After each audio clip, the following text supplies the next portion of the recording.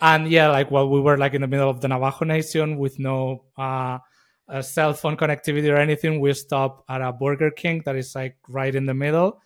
They had like the TV on in there. We connected to our, to the Wi-Fi, and it looked like the world was ending.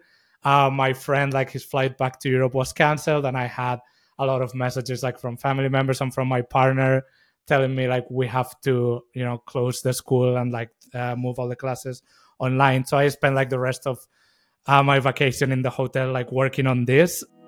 Welcome to Embracing Digital Transformation, where we investigate effective change leveraging people, process, and technology. This is Darren Pulsford, Chief Solution Architect, author, and most importantly, your host. On today's episode, Surviving Black Swan Events Through Digital Transformation with founder and managing director of Berges Institute, Dan Berges. Dan, welcome to the show. Thank you, Darren. Thank you for having me. Hey, Dan, before we get kicked off into digital transformation and the forcing factors around digital transformation for you and your school, let's hear your backstory. People really love to hear where you came from, how you got to where you're at today. Mm-hmm. Yeah, so I am the managing director and one of the founders of Berges Institute, which is a Spanish language school for adults headquartered in the US in New York City. I've been running it for 10 years. And I mean, my background is in education, but I do kind of have an interesting background and I do a lot of things in the company. So I have an undergrad degree in music performance. Yeah. You hit a hot spot for me. I love music. So what music performance, what singing, cello, guitar, and anything with the strings that is tuned in fourths, I can manage to play it. Yeah. Oh, that's awesome. So classical guitar primarily? Electric guitar mostly, although I'm a big flamenco aficionado. I don't play flamenco at a professional level. I can play other stuff at a professional level. But these days I spend my time like playing a lot of flamenco. Oh, that's wonderful. I love music. All my kids play instruments of one way or another, or sing or whatever. So I think it's wonderful. So, all right, how does a musician end up teaching and now starting a school? Yeah. So, well, after my undergrad, I did a master's degree in education, and that is when I did the switch. I already had experience teaching music. I've basically taught music, Spanish, and also like different like coding or programming stuff. Those are the three things I'm like most comfortable with. So yeah, I do have like a background in arts and music in particular, and then I have a master's degree in teaching. My main background is in education. And then I do have like some like technical computer skills. Like I learned to code back in high school, and it is something that I've always really liked. So these days I spend most of my time writing code for the school. That is like the main thing that I do. Oh, that's wonderful.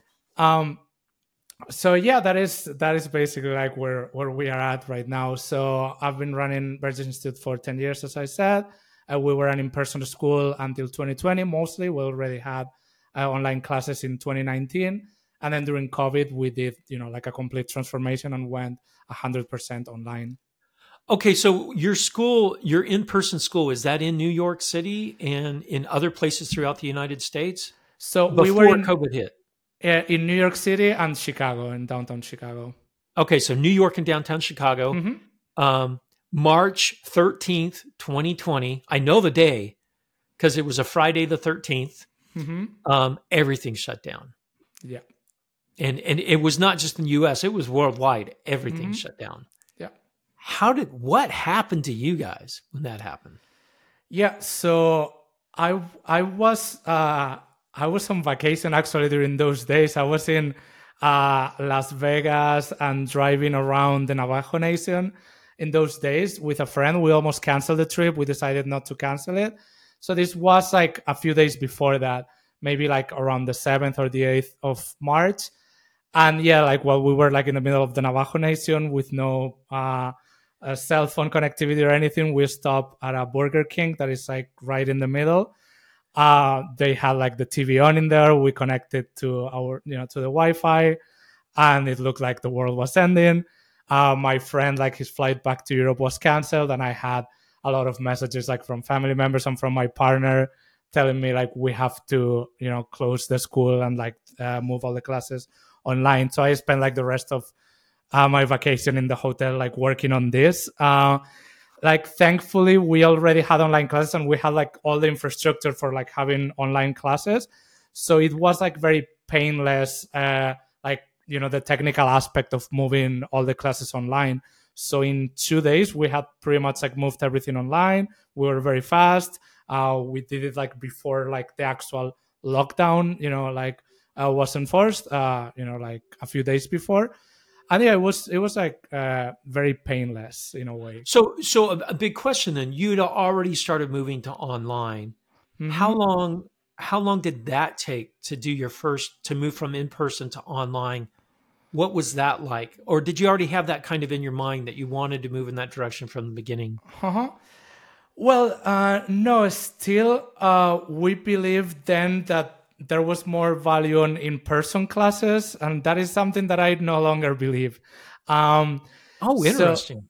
yeah, it is different. Like there are pros and cons. The thing was that before COVID, um, people were not that used to online classes. Like maybe, I mean, a lot of colleges had online programs and stuff, but in our case, where most of our students are like professionals in like different settings, like our students were not that used to online classes, so it was even like difficult like explaining to them like how to log into the platform and stuff like that, which is something that now it's like ubiquitous and everybody like yeah it's Everyone knows how to do yeah it. yeah yeah.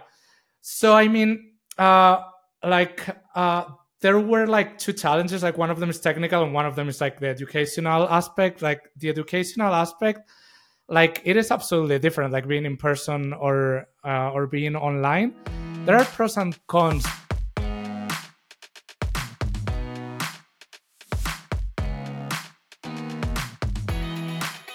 Let's talk before you jump into. Let's talk about the technical thing first, and then Hmm. we'll talk about the cultural shift with your Okay. students and also the business.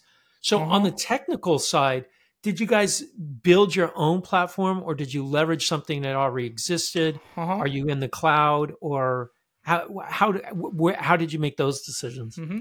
Yeah. So for the actual classes, right now we use Zoom.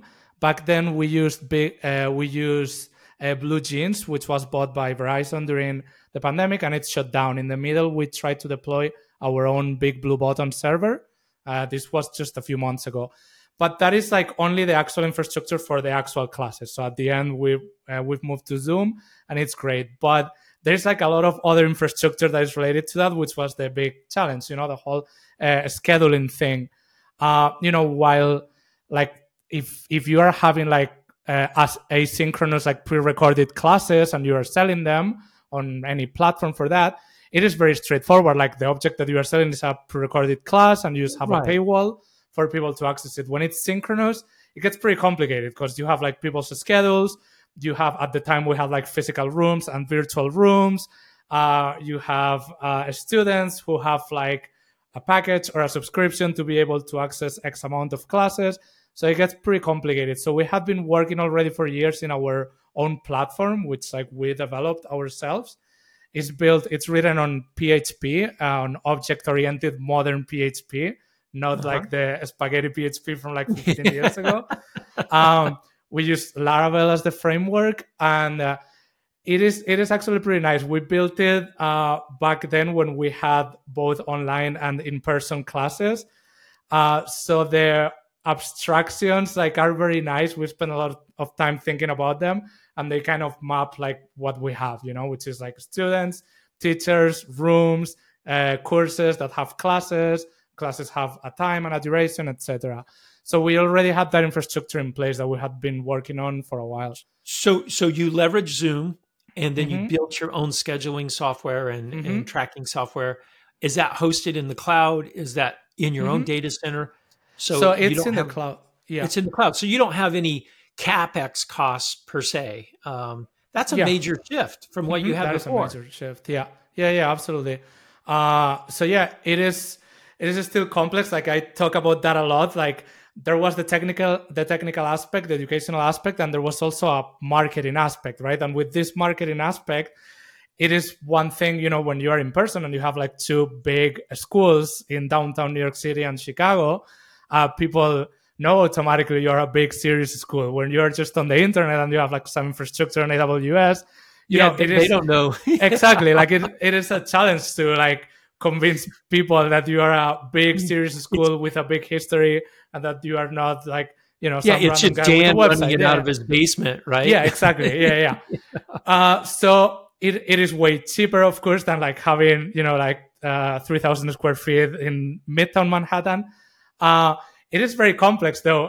In some way, like there was some complexity in managing like, the in-person schools. You have like leases, insurance, you have like water leaks and systems to prevent water leaks, etc. There's a lot of complexity in a similar way, like in being in the cloud, but it's kind of amazing these days how like small companies like us can have this infrastructure that like back then only like big companies could have, we have like several servers that are stateless behind a load balancer. It's kind of amazing. So that's an interesting question. If COVID didn't happen, would you guys still be an online? Would you be an in-person school with some online? Did COVID force you to really look at your business model completely differently? Yes and no. I think it just accelerated it. We were already, like it was going to happen eventually. It just like made it happen faster. And thankfully we had all the infrastructure in place. All right, cool. All right. So technically you guys are already down this route, but it included a lot of custom work that you had to do. What about for your students that you already had and the cultural change, both for your students and also for you and your business partners? Yeah. So at the beginning, it was kind of like something that everybody had to go along with. So in a way, like the whole thing, like made our students like get used to it. So it was supposed to be temporary at the beginning, but then we didn't reopen in person until September 2021. So it was like more than a year and a half later. So by then, our students were like really used to the new model. Our teachers were used to it. We like the two business partners were used to it. We reopened in person, and only some people came back. Like most people stayed online. Like it has, the pros outweighed the cons. Like there's pros and cons, but the pros. So have you gone completely online? No more in person? Yeah. So we had in-person classes in New York City. We never reopened in Chicago, but in New York City we had throughout 2022.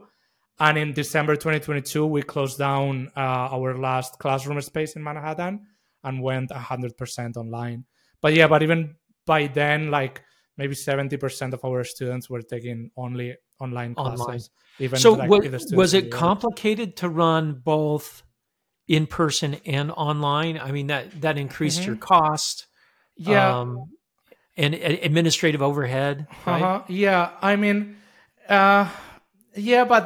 we had less space by then.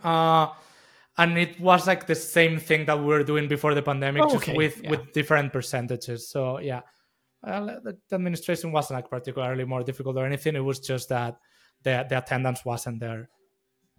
Well, did you and your partners have any hesitation going fully online? What was the hesitation?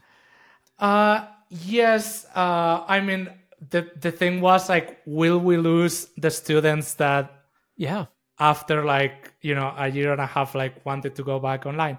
And we didn't. We lost a few people, but most people stayed with us online because they like our program better. At the end, like the metrics were clear, and it was a good decision in hindsight.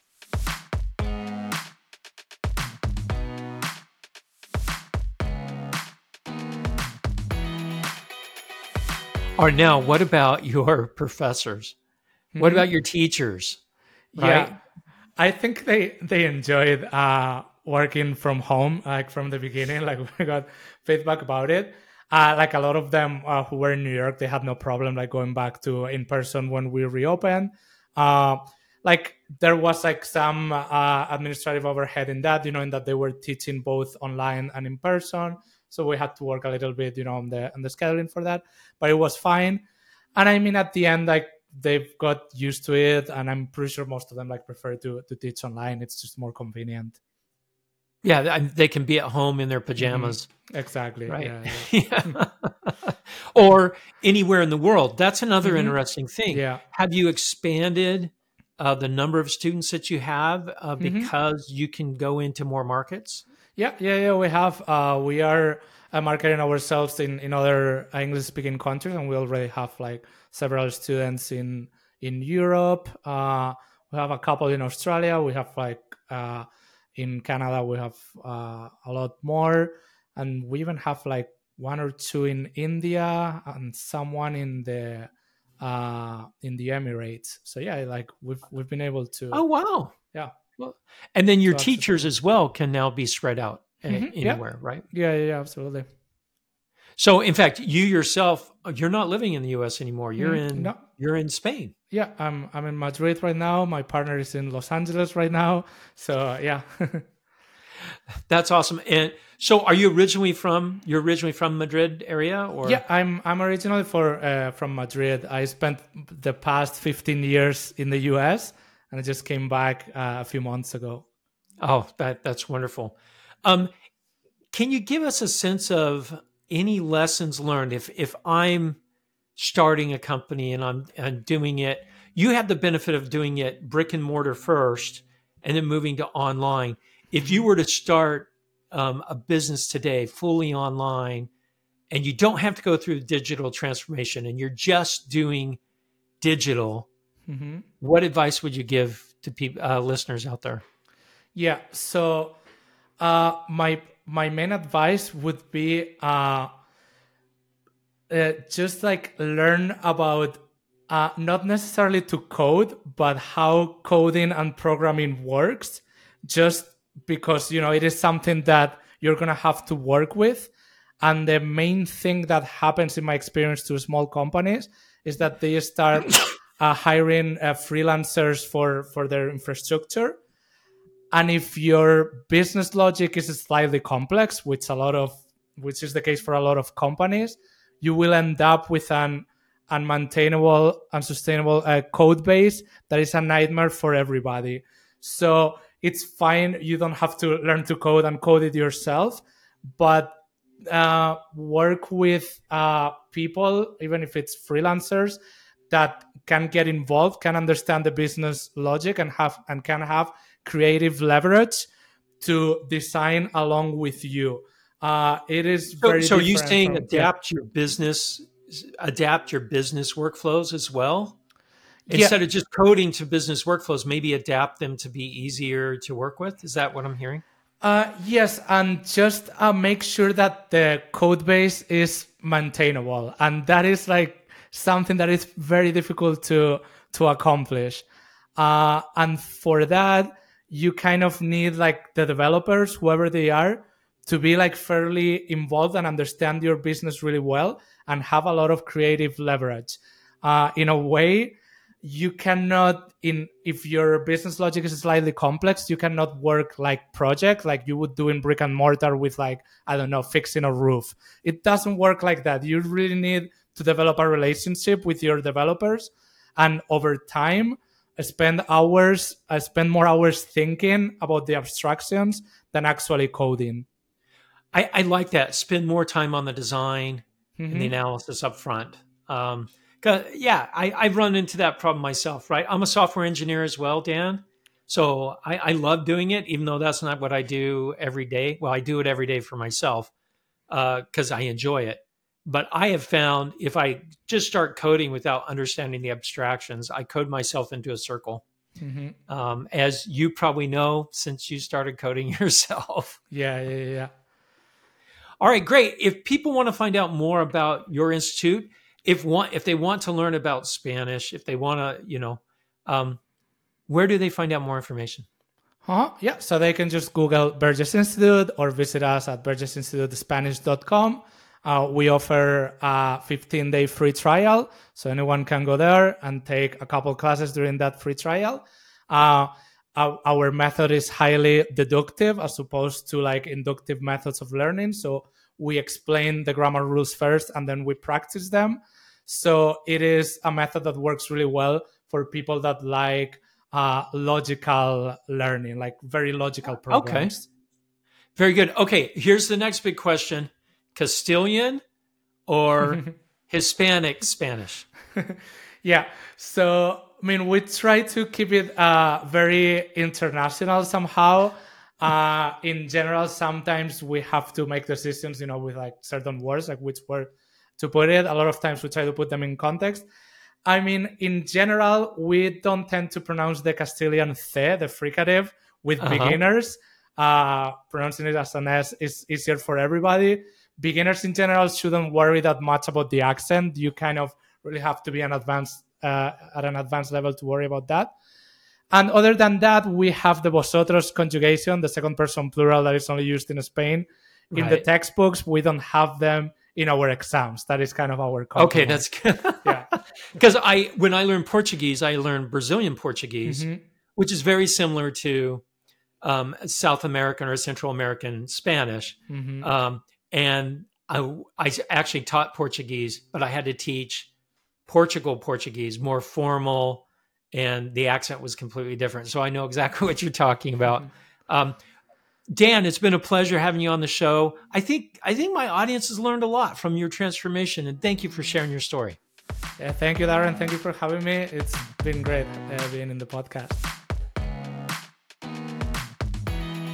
Thank you for listening to Embracing Digital Transformation today. If you enjoyed our podcast, give it 5 stars on your favorite podcasting site or YouTube channel. You can find out more information about Embracing Digital Transformation at embracingdigital.org. Until next time, go out and embrace the digital revolution.